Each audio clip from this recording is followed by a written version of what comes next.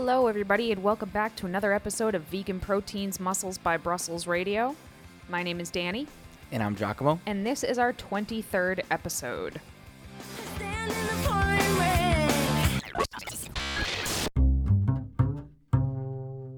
Hey guys, and thanks for tuning in. I know it's been a while since we put out a podcast because things have been crazy over here. As usual. But I would say it's been a little extra crazy as of late. I mean, well, for one, I'd say the biggest news in our life is that we relocated, and that means that our home, our office, and our gym, we had to move all of that. Including the store, which was the craziest thing. We moved only like a mile and a half away or so, but we moved into a house from an apartment / office building where we had 2 spaces and now we have 1. So this is a lot better for us and for the dogs. But the move itself was nuts. It was Giacomo, myself, and my brother who lives with us. And then we had a handful of people help us, like a small handful of people. Yeah, but the help that we had. And we actually moved on New Year's Day. So I mean, it takes some real friends to come out and help you move on New Year's Day in New England. Especially with the amount of stuff that we had to move. I mean, we had a 20-foot truck. And we filled it. Mm-hmm. How many times did we fill that truck up? I think between everything and the gym, it was 6 times. Oh, my God. The sheer volume. I mean, and think gym equipment isn't exactly light, you know? Coupled with all of our shelves and the product. I mean, we just... it was silly. Yeah. It was just silly. And, I mean, we both work out 7 days a week for up to 2 hours a day. So it's like, yeah, we think we're so tough and all. We couldn't move once we finished it. Like, just after the first day, because this whole thing took... I mean, from start to finish, it took like 4 days of nonstop, like dusk till dawn moving. But after the first day, I remember rolling out of my mattress, which was on the floor because we didn't have the bed set up. And like the second my body hit the floor, I was just like, oh my God, I'm dying. Well, I mean, it was more than just like a really bad ache and pain in weird areas. I mean, things like your hands, for example. My knuckles were swollen. My hands have not fully recovered, and it's the 19th today. Yeah. Just from gripping weird things like mattresses and strangely shaped objects, holding them really hard.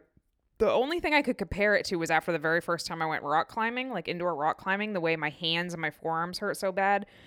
But instead of lasting for a day, it's still hanging around 2.5 weeks later. So as you can tell by how long we're carrying on about how challenging this was, it was that bad, actually. But like, bro, there are people who do this for a living, like every day. Sorry. Like, wake up every day and move people's houses. And I will gladly pay them if and when the time comes where we move again. A long time from now.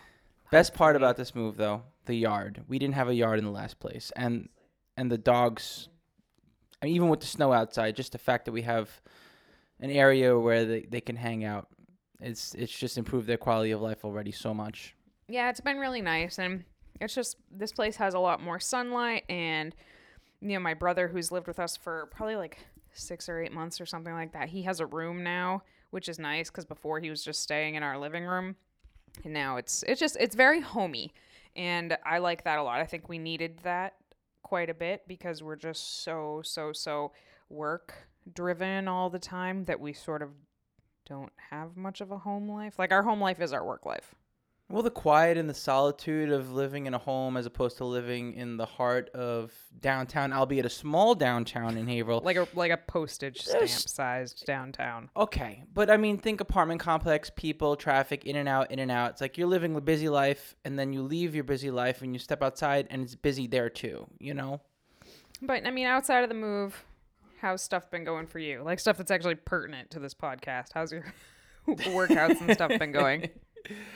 Not bad, actually. I had been fighting through some injuries. I just probably aggravated my body putting it through the ringer for competition. Long story short, it was about 6 months, maybe 3 months on and off of being injured in the same area in my back. And it seems like it's gone for good. I mean, part of it had to do with me changing my technique a little bit and my body adapting on the way that I bench press specifically, I'd say. But everything is starting to finally cooperate. And it's no surprise that it also probably has a lot to do with the fact that I'm eating more now and fueling myself better. How about you? It's been going pretty well. I think since the last time we did this podcast, I don't remember exactly where we left off, but I actually developed some really, I remember before I had told you guys about how I was struggling with some health issues that we just couldn't figure out what the hell they were.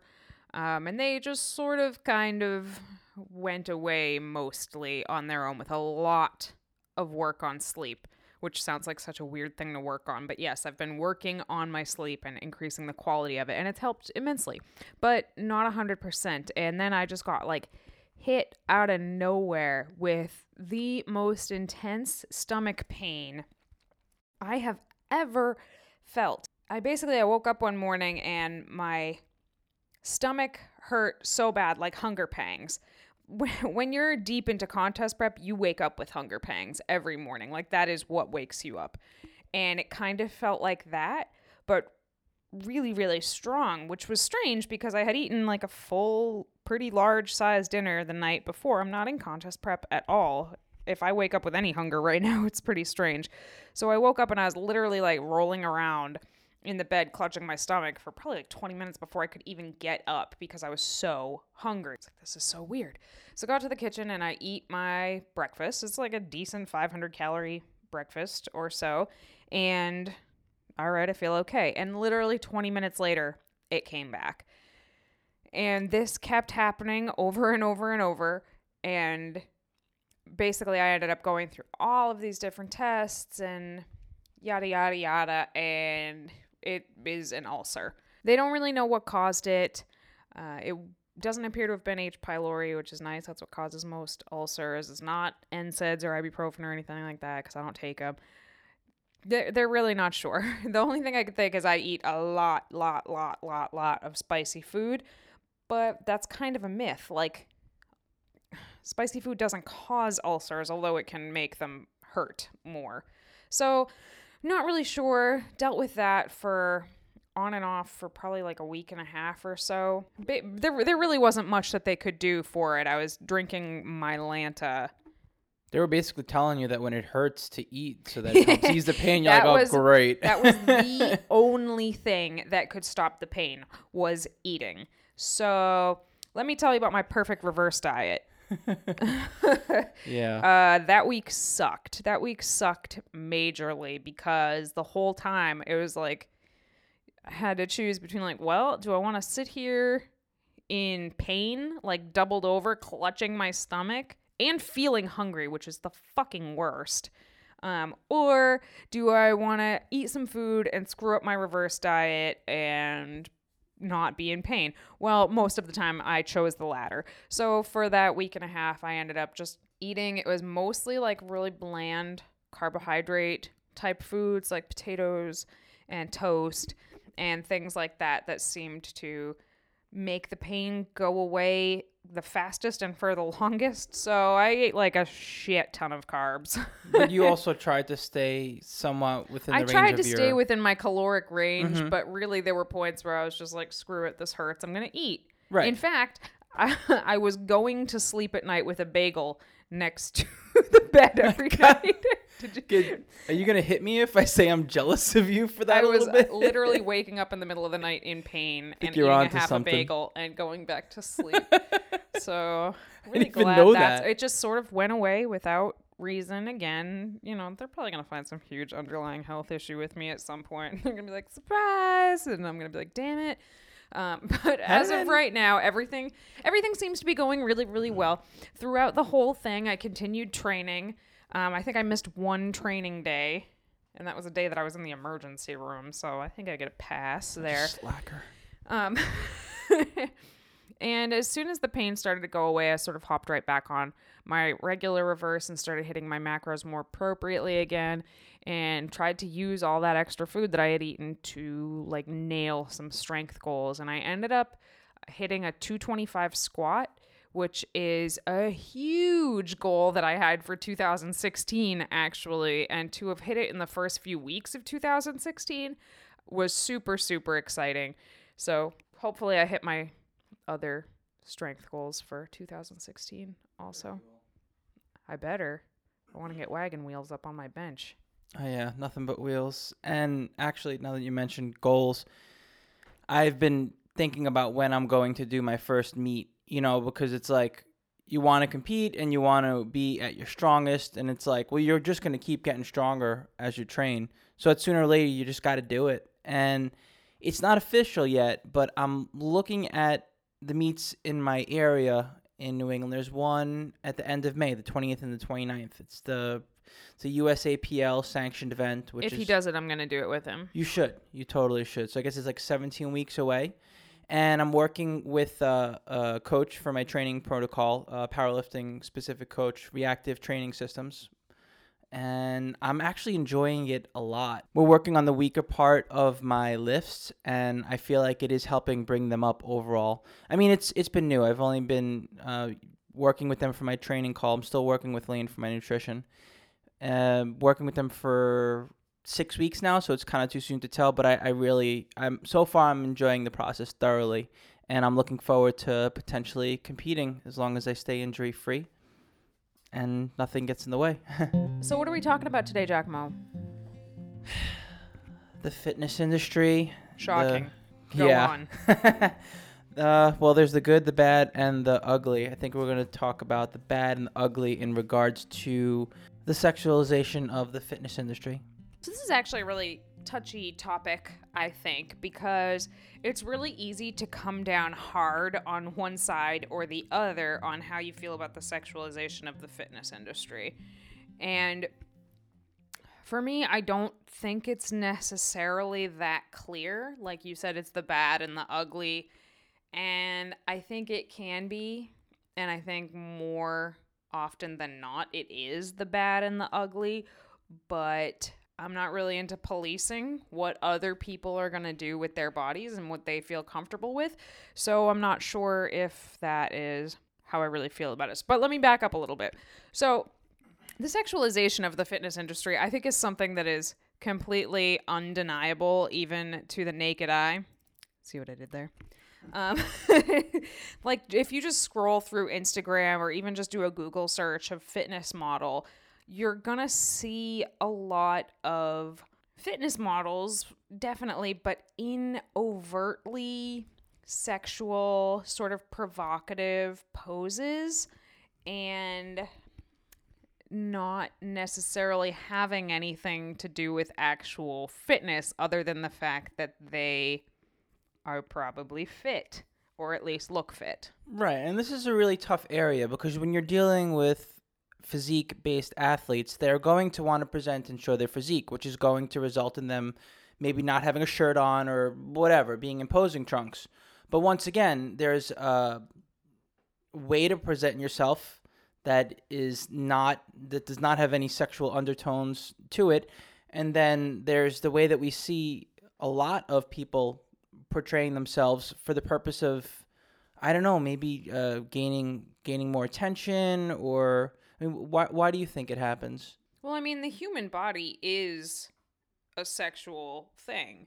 I mean, the vast majority of us are attracted to other humans, and it is, in a sense, sort of natural, biologically speaking, even, to be attracted to a fit person who would be, like, biologically a mate to create offspring with. Like, this is very, very, very deep rooted in us. However, we seem to take that a step further, or sometimes many steps further, in the fitness industry right now.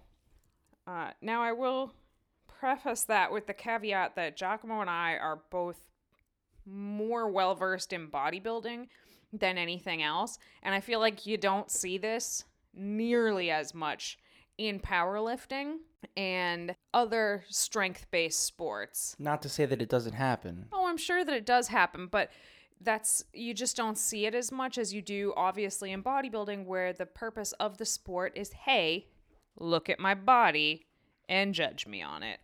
But to just your everyday gym goer, your general population, they are looking at physique goals often first. You know, many people get into training and working out because they want to enhance or change the way they look. So a lot of times they're looking for inspiration in other people's physiques. And I think that a lot of us can agree with that. Okay, right. And I agree with you there. And it's great, that people can present themselves confidently and, in sort of a fitness model type look. But then, I mean, how many times, I don't know about you, but I come across this shit, especially on the bigger Instagram accounts, where we have a conversation about it. I'm like, Danny, I don't know if I can follow these accounts anymore. I feel like I'm watching soft porn or something. It's uncomfortable for me as the viewer. Where women are just basically, I don't want to say twerking, but I mean, just because like booty shaking going on when they're trying to get a workout in shorts that are just intentionally drenched in water and their fans running through their hair. Well, that's kind of like, the thing. What is that?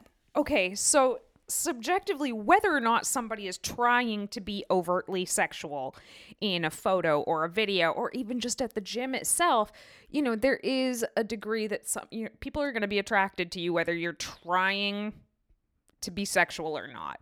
That's just human nature. However, when you look at a bunch of these Instagram accounts or fitness model websites, yes, the stuff that they are doing in the gym is fucking ridiculous. Like, I don't know about you, but I don't go squat topless in a thong. Like, I don't press my naked bosom up against a punching bag and lean passively with my wedgied butt over the dumbbell rack and just stare at myself in the mirror. Like, these things don't happen in actual gyms.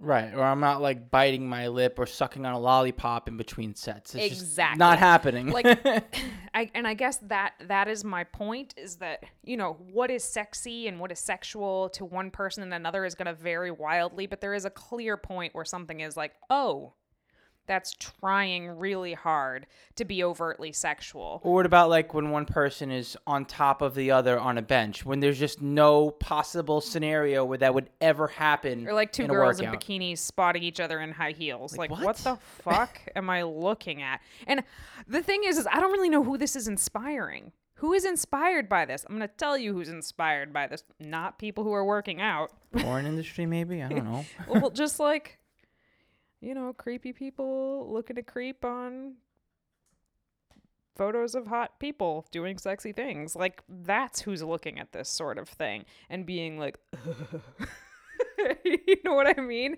And the thing is I get really bummed out because I am so into the fitness industry and I do take this shit really seriously, and I don't feel like that in any way represents me or you or most of the people that I associate myself with. Right. And unfortunately, it's guilt by association, and people wind up stereotyping fitness-minded folk. And I mean, the majority of us have no desire in being portrayed like that or putting a message like that out at all. We don't want to sit here and bash the industry that we're passionate about. But in the same regard, there's got to be a way to sort of weed out this type of behavior. And I think that one of the major questions is, what is the motivation behind these photo shoots and these videos and things like that?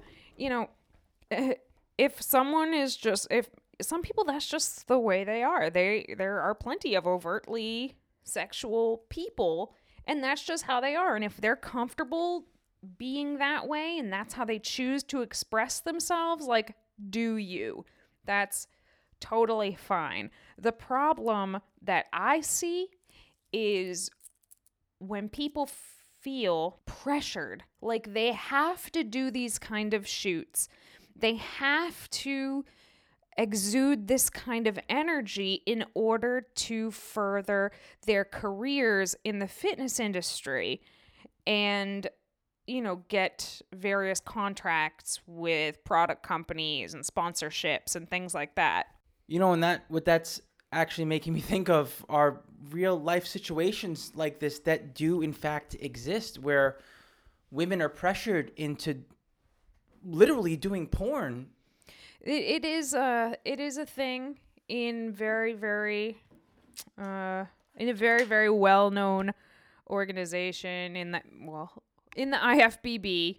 We'll just fucking say it. No secrets out in there. the IFBB and the NPC, a lot of women are pressured by the owner of the company, who also owns a porn website, or like directs porn. I'm not, if he produces it, I'm not really sure, but he owns some sort of porn company, and he owns the NPC and the IFBB. So you do the math. A lot of these women end up in these porns, and I feel pretty strongly, based on lots of interviews and things that I've read, that these women are pressured into doing this in order to further their career as an athlete. Now, the NPC and the IFBB is the highest, most well-known, most well-recognized, definitely where the most money is in bodybuilding. So this is like what you see the be-all, end-all, top-level female athletes doing to get to the top. So on top of dealing with the pool of athletes where a fair amount of them are using performance-enhancing drugs and...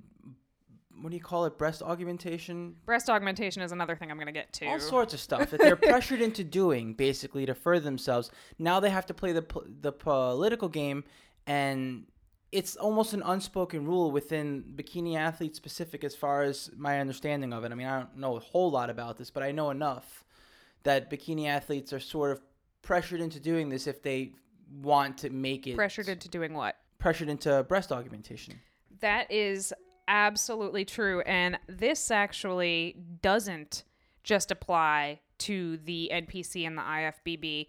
Within bodybuilding, there's this really vague gray area of judging the female physiques, where you have a round that is based on symmetry and balance. And a lot of times... when you get very lean naturally and you're a female, your boobs disappear. That is what happens. Breasts are mostly made up of fat. There is breast tissue in there. How much or how little varies a lot from person to person, but most of breasts are fat. So when you get lean, you do not have much there. When you are on stage, it can look a little bit strange. Because you're so flat-chested, but so developed everywhere else. So while they will not come out and say they are judging you on your breasts, they are judging you on your overall balance, both front to back, side to side, and top to bottom. And femininity, I think, is in a lot of people's judging criteria, which is a strange thing, I think, femininity, because that seems like it would be so... wildly subjective. So, pause. Is masculinity within the judging criteria for men? No. Oh, okay. Yeah. That makes sense. No. I'm with you. Gotcha. No. So a lot of women, just as a personal side note, I've gone up for my pro card twice now and lost twice to women with breast implants. So...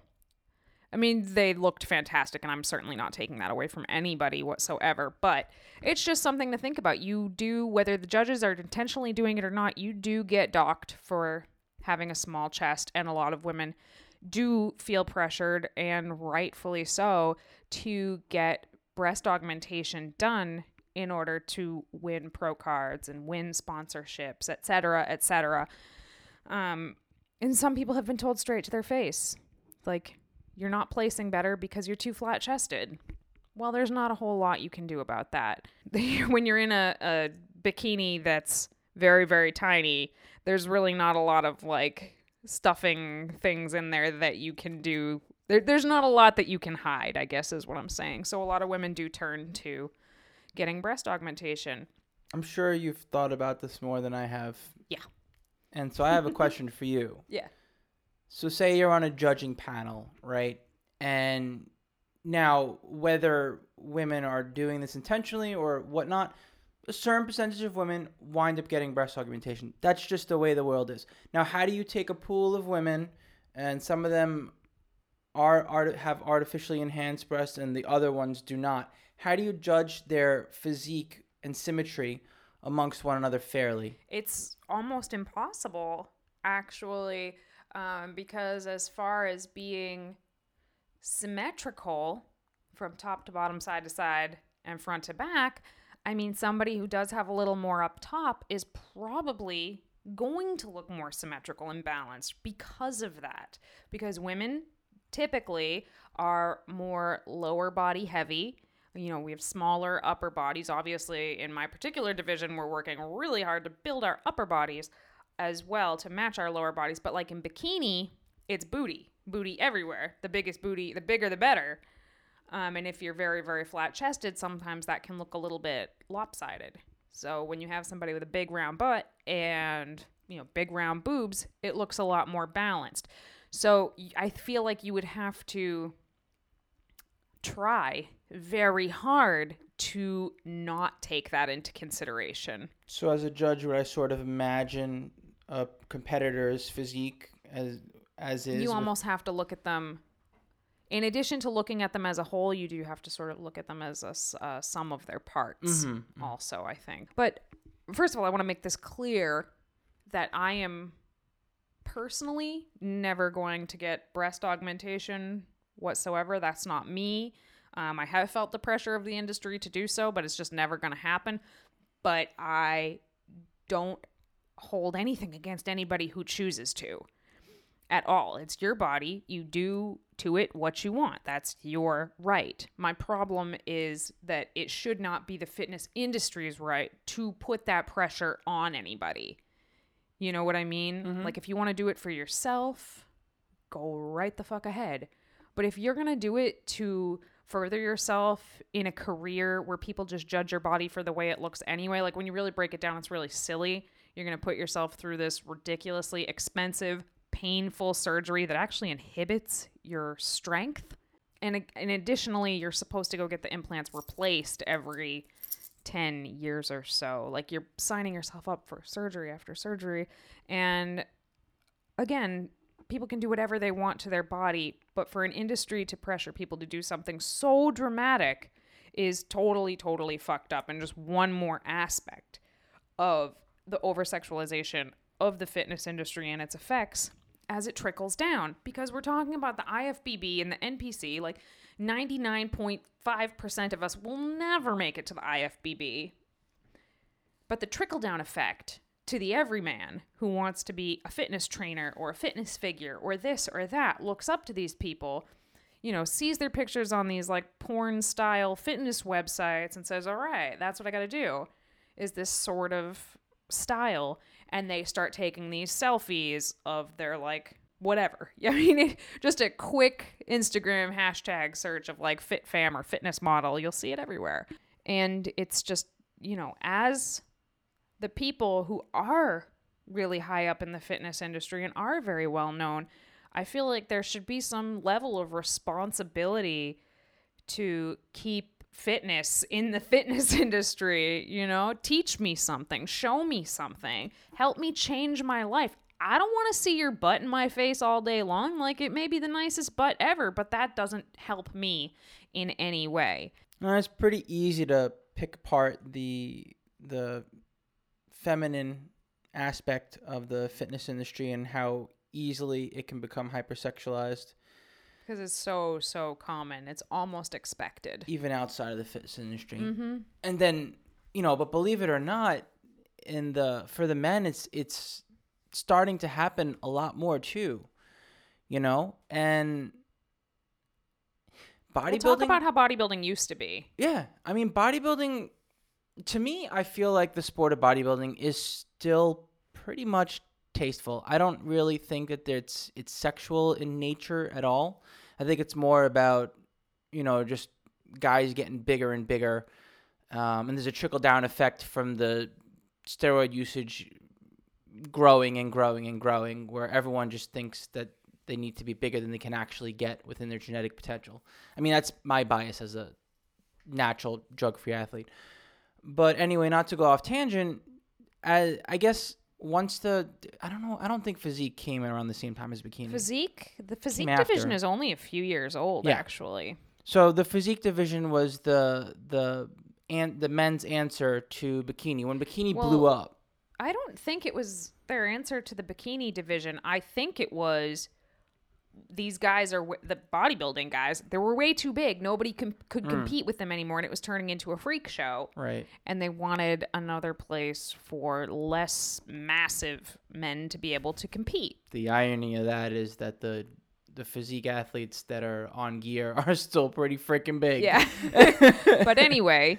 Right. So rewind to as little as a year and a half ago, where everyone was telling me that my natural build, my aesthetics, would fare really well in the physique division. And that was about a year and a half ago that people started really harping on me. Danny's been harping on me for years, actually, to try it. I did actually try it. I did well, but that's besides the point. I was afraid to do physique because when I saw my colleagues go up a couple years ago, not that they did anything in specific, it was just basically the presentation and the look that and the catcalling from the audience where it was like, sexy, work it, this, that. And I'm like, I don't want to be on stage parading around in super short board shorts while women are sexualizing me and cheering me on and things. Like, no. Which is what happens to every woman who gets on stage. BT dubs. Doesn't make it right. You know what I mean? And it's like, I don't want that. Like, I don't want that energy. That's not the image of myself that I want attention being drawn to. Like, I don't even want that image, period. So why would I compete in this division where pretty much you're going to be subjected to it? And that made me very uncomfortable, actually. It took me a while to be able to feel confident enough to compete as a physique athlete. Yeah, the physique, for those of you who are unfamiliar with it, physique is a little bit smaller, a little bit less muscular than bodybuilding. They wear shorts instead of the little mankini, and they do sort of beach poses that are not overtly sexual, but they're like very flirty compared to bodybuilding poses, which are strict front double bicep, rear lat spread. Physique poses are kind of like being on the beach, like, hey girl, hey. Like yeah, it's kind of like, hey, look at me. And it's like, you know, they almost want you kind of winking at the judges and the audience. And like you said, flirting in a sense. Not Absolutely. Just with your actions, with your body language. It's got to be suggestive. But I mean, you do start to see that on social media as well these days, where it used to just be like guys with their ab shots and lots of pictures of guys with their shirts off. I mean, I don't think I've ever seen a men's fitness magazine that doesn't have a guy with their shirt off, but the pictures have kind of taken a turn in the past few years to this much more sexualized sort of a thing where it's like, you know, they have their shorts pulled down pretty much as far as they can possibly go without actually showing ween. And just, you know, not, I don't think it even compares to what some of the women's shots look like, but it's definitely happening, and it's just something to be aware of. So, you know, if this isn't something that you are comfortable with, you being anybody who's listening to this, if this isn't something that you're comfortable with, what is it that we can do about it? Like, what can we do to improve this fitness image, which I personally think, not only do I find it to be not even tasteless or offensive, it's just useless, I think.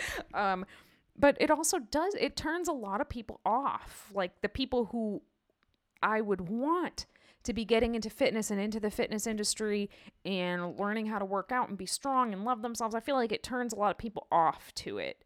And the people that it's not turning off are probably not the people that we want around anyway. Because they really have no interest in fitness in the first place. Yeah, they have interest in creeping on hot chicks. So what can we do about it? Well, I think step one is, you know, to be aware of it and to also present yourself in the most tasteful way possible out there. And then also, I think it's really important to speak to the community that you're looking to engage in as a fitness professional or a fitness enthusiast. Yeah. Just someone, or just your regular Joe who wants to hopefully lead by example by inspiring others with their own accomplishments for their own personal fitness journey, where you look at that person and say, wow, they're taking good care of their health and they look great as a result. That's pretty cool. Maybe I could do that. I mean, they did it. Look at their transformation. It's great. Go out of your way to support athletes who are not going out of their way to display this image. There are a lot of badass vegan athletes out there who are doing some really cool shit, and you may check out their page and it may not be super flashy, but like look a little harder. Like, we're so conditioned to look at something and like find something that catches our eye instantly, and sex sells and sex is catchy, but looking a little bit deeper than that is where you're going to find more of the real value. Not to say that there are not people out there who do these sexy shoots and do all this sort of sexy stuff and then still put out really good information. Actually, Nick Cheadle in Australia, I think, is a great example of someone who does put out like really sexy, kind of scantily clad pictures of himself a lot, but he also backs it up with some solid ass information. And I guess to me, that's kind of the test. If I'm just reading this person's words, if I'm just listening to this person without looking at them, am I learning something? Am I getting something out of this? Can I relate to them in some way? Well, then it doesn't really matter if they're being over the top sexy or if they're fucking shrouded from head to toe. Then I'm going to respect them as a fitness individual. And they're providing something for others. If someone looks bang up, but when I start listening to them talk, they don't know their ass from their elbow in the gym, or they have no idea what they're talking about, well, then I'm not impressed. I don't really care, and I think that's a big difference. But go out of your way to follow people that are providing valuable content, even if it's not necessarily super flashy.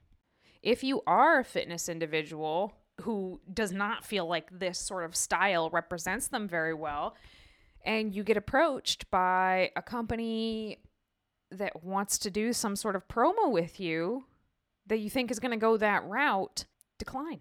You don't have to do it. You don't have to do it because it's an opportunity. We actually got approached very recently by a very large organization whom I know everybody listening to this podcast is very familiar with, but I'm not going to say who it is because I don't want to start shit. They wanted to do a promo with us, and I know how they do their promos, and I know that it's very objectifying and overtly sexual, and I'm not interested in doing that, even though it would get us a lot of publicity. I have no interest in being that girl.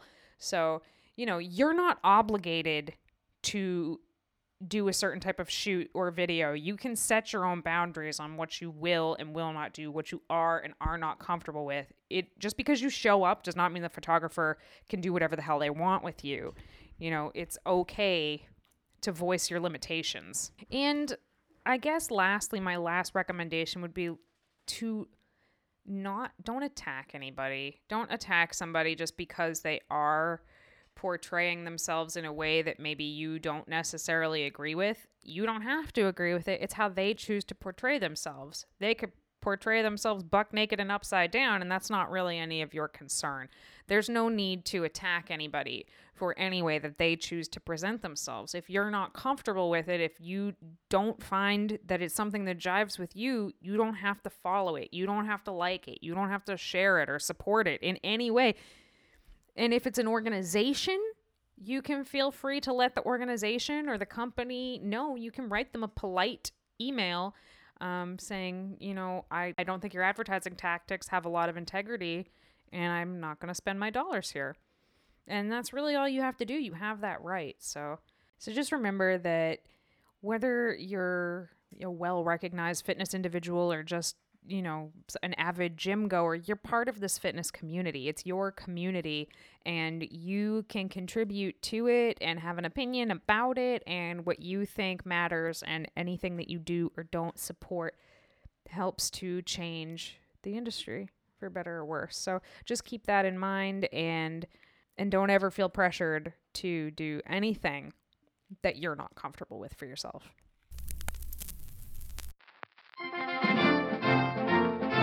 Moving on to our product review segment for today, I'd like to talk about Ahi flower oil, which is brand new to the market actually. It hasn't been commercially available until only a couple months ago, I want to say. And Jeff Palmer of Clean Machine approached me about it a little while back, and he started to give me the ins and outs about it, and I was really excited. We actually just launched it, last week? Not even. Yeah. So it's really new stuff. I mean, I only got to try it just recently myself. And thing I like about this stuff, above and beyond everything, is the fact that it is sustainably sourced. It's a very environmentally friendly product. A lot of the oils that are being produced, I mean, fish oil would be probably the most glaring example. They're really harmful to the environment, the way that they're being harvested. And because these oils are in demand, our ecosystem is being thrown off. And, there's all sorts of arguments as far as to what is and isn't sustainable and how our ecosystem will adapt. But there's no doubt about the fact that when you take a whole lot away from the earth, that it's going to take a little bit of time for the earth to rebuild itself. Anyway, Ahi flower oil is sustainably sourced from small farmers, and Jeff is aware of the entire supply chain, which I absolutely love. And it's one of the things about Clean Machine that I greatly appreciate. Anyhow, so from soil to oil, we know exactly where this stuff is being sourced. One thing I like in specific about Ahi flower is that it has more omega-3s than chia, hemp, and flaxseed. So it's basically the king of omega-3s, which is awesome. And it also contains stearidonic acid, which is a pro-EPA oil, meaning that it helps your body convert essential fatty acid into EPA. And EPA is basically one of the most effective supplements that you can add into your nutrition regimen, because most things either increase muscle protein synthesis, meaning your ability to build muscle, or decrease muscle breakdown, so your ability to not lose your muscle as you're training and recovering and whatnot. EPA does both, so it has a twofold approach. Anyhow, we have it at the site now. It's available at veganproteins.com. And I think we're going to put the free shipping code up for the rest of the month, actually. So if you want to try some of this stuff before the end of January, I'll put a link down below in the podcast with a coupon code that you can use for free shipping.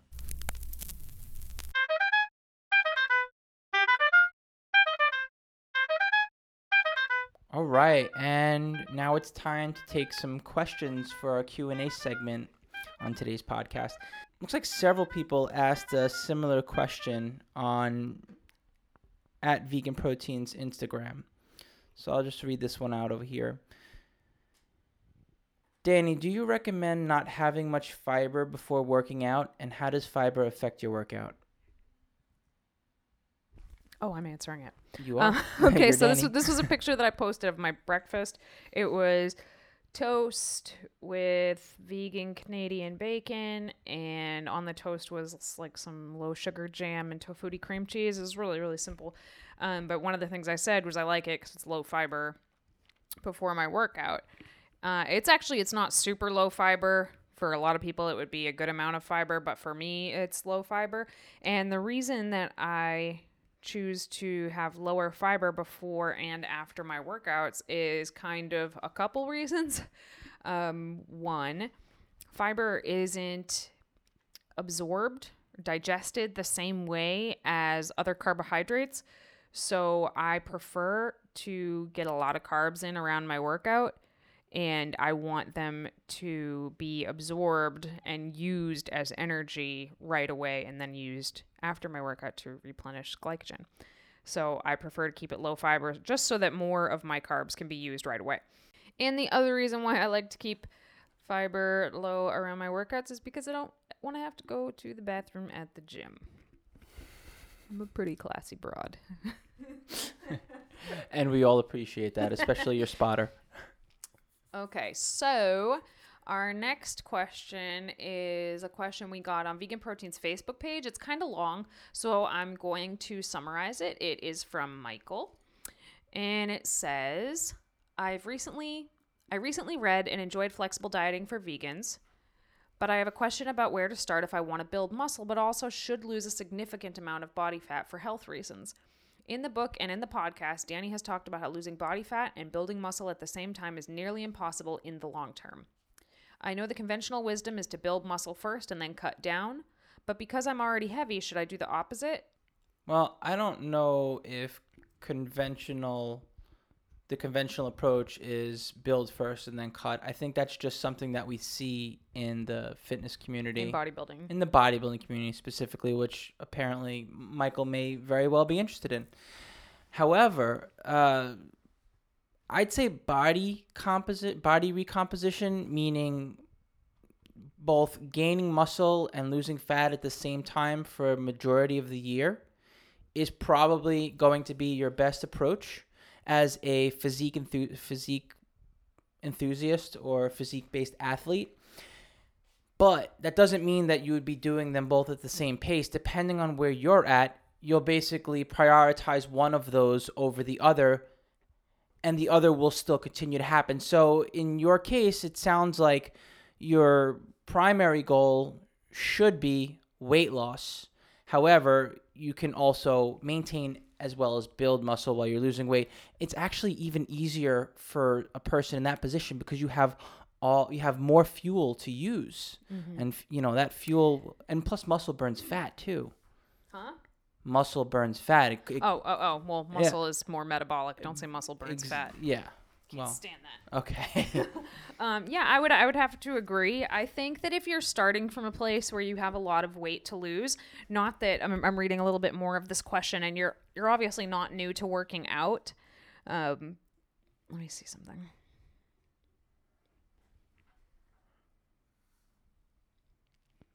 Okay, so I see that you have worked out in the past, but you haven't worked out seriously since then. So you're probably kind of going to be starting over sort of fresh as what we call like a newbie. Even though you know what you're doing, your body is likely going to respond as such. So I'm thinking that for the first year or so, you can probably get away with eating fat loss level of calories, which is about anywhere from like 300 to 500 calories below your maintenance calories. And as long as you're eating enough protein and working hard in the gym and lifting heavy and getting back into, it looks like you did the 5x5 routine. That's a great place to start once your body is sort of used to going to the gym again.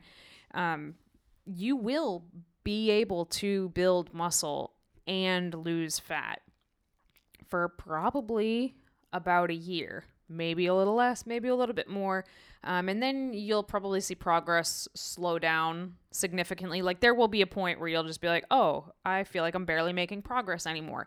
And that's probably going to be the point where you're going to want to switch gears and just pick. Do I want to lose more fat right now, or do I want to focus more on muscle building? And that's really going to depend on you and how much progress you have made in that time. If you end up losing a significant amount of weight in the year, maybe by the time that your progress slows down to a stall, maybe you do want to shift back and slowly raise your calories and focus on building muscle again.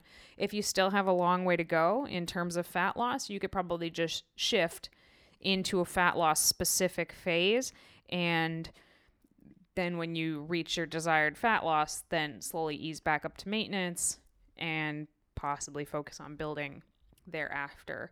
Actually, that is how I got started with my body transformation, I suppose. When I was obese, I didn't know anything about anything, but I specifically focused on eating enough, but exercising a lot, and I ended up losing a bunch of weight, but I didn't have a lot of muscle. Then I started focusing on building. And then I've done the bulk cut cycle several times since then. Right, I want to expand on the bulk cutting cycle a little more. My point from earlier, because I really, this quote unquote conventional wisdom, I feel like it has been debunked where people are doing a lot more intelligently now, but I think the information still needs to be put out there. There's just too much of that old school philosophy where you just got to put on 20, 30, 40, 50 pounds of body weight in order to achieve muscle gains. And really, when you can only, after the newbie gains that you get when you first start working out. And when we say newbie gains, that doesn't mean you're necessarily going to gain weight. It means you're going to make fast progress. Yeah, like okay. So as a person who just starts training, you can expect to put on anywhere from, 2 to 8 pounds of muscle, depending on your body, right? And then after that, you're lucky if you get more than a couple pounds of muscle built in a year. Now, yes, you should be in a caloric surplus to put those couple muscles on. Couple pounds. Put those couple muscles on it. To put those couple pounds of muscle on, you should be in a caloric surplus and you should have some padding. You should be gaining a little bit overall. However, you don't have to gain 20 pounds of body weight to put on 2 pounds of muscle. Mm-hmm. And the worst part about that is when it comes time to achieve that leaner look, that leaner / more conditioned look. You're just going to lose it. Yeah, so it's like back and forth, bringing the same exact package to the stage or for yourself. Yeah. So when I say I've gone through the bulk cut cycle, it's very different from like the 1970s bulk cut. It's just I focus on caloric surplus, and then I focus on a caloric deficit, and the whole time training heavy through the whole thing. So I think as soon as you get back into your strength training program, you can find your maintenance calories like you read about in the book, and then, cut anywhere from 300 to 500 calories from there, whatever you're more comfortable with, and you're going to see progress from there. And then when progress stalls, switch gears and decide which way you want to go, more specifically. So that would be my answer to that question. And thank you for sending this question, because it's what finally lit the fire under my ass to make sure that we recorded this podcast. So thanks, Mike. Before we wrap up today, I just wanted to let you guys know I'm a little weary of doing this over the podcast, but I did have a few spots open up for online training clients for nutrition and training. So if that is something you are interested in, you can shoot an email to veganproteins@gmail.com and inquire about coaching, and we will get back to you as quickly as we can. Like I said, it's just a few spots, so I'm sure they're going to fill up fast, but I just wanted to usually I will put it out in a email or something like that, or just allow word of mouth to get us some new clients. But I just wanted to extend the offer to our podcast listeners, because we really, really appreciate you guys. And, I know that if you take the time to tune into this particular podcast, then you're probably pretty serious into fitness and your health and training and stuff like that. And those are my favorite kinds of clients. So if you're interested, veganproteins@gmail.com.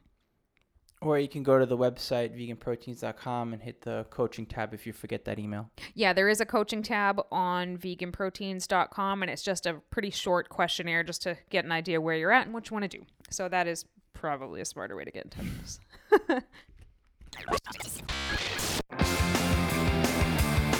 And I guess that's it for today, everybody. Thank you so much for tuning in to another episode of Vegan Proteins Muscles by Brussels Radio. Please stay in touch with us in the future on social media at Vegan Proteins on Facebook, Twitter, Instagram, and all of the social media platforms. Once again, my name is Giacomo. And my name's Danny. And we'll see you in 2 weeks. Maybe.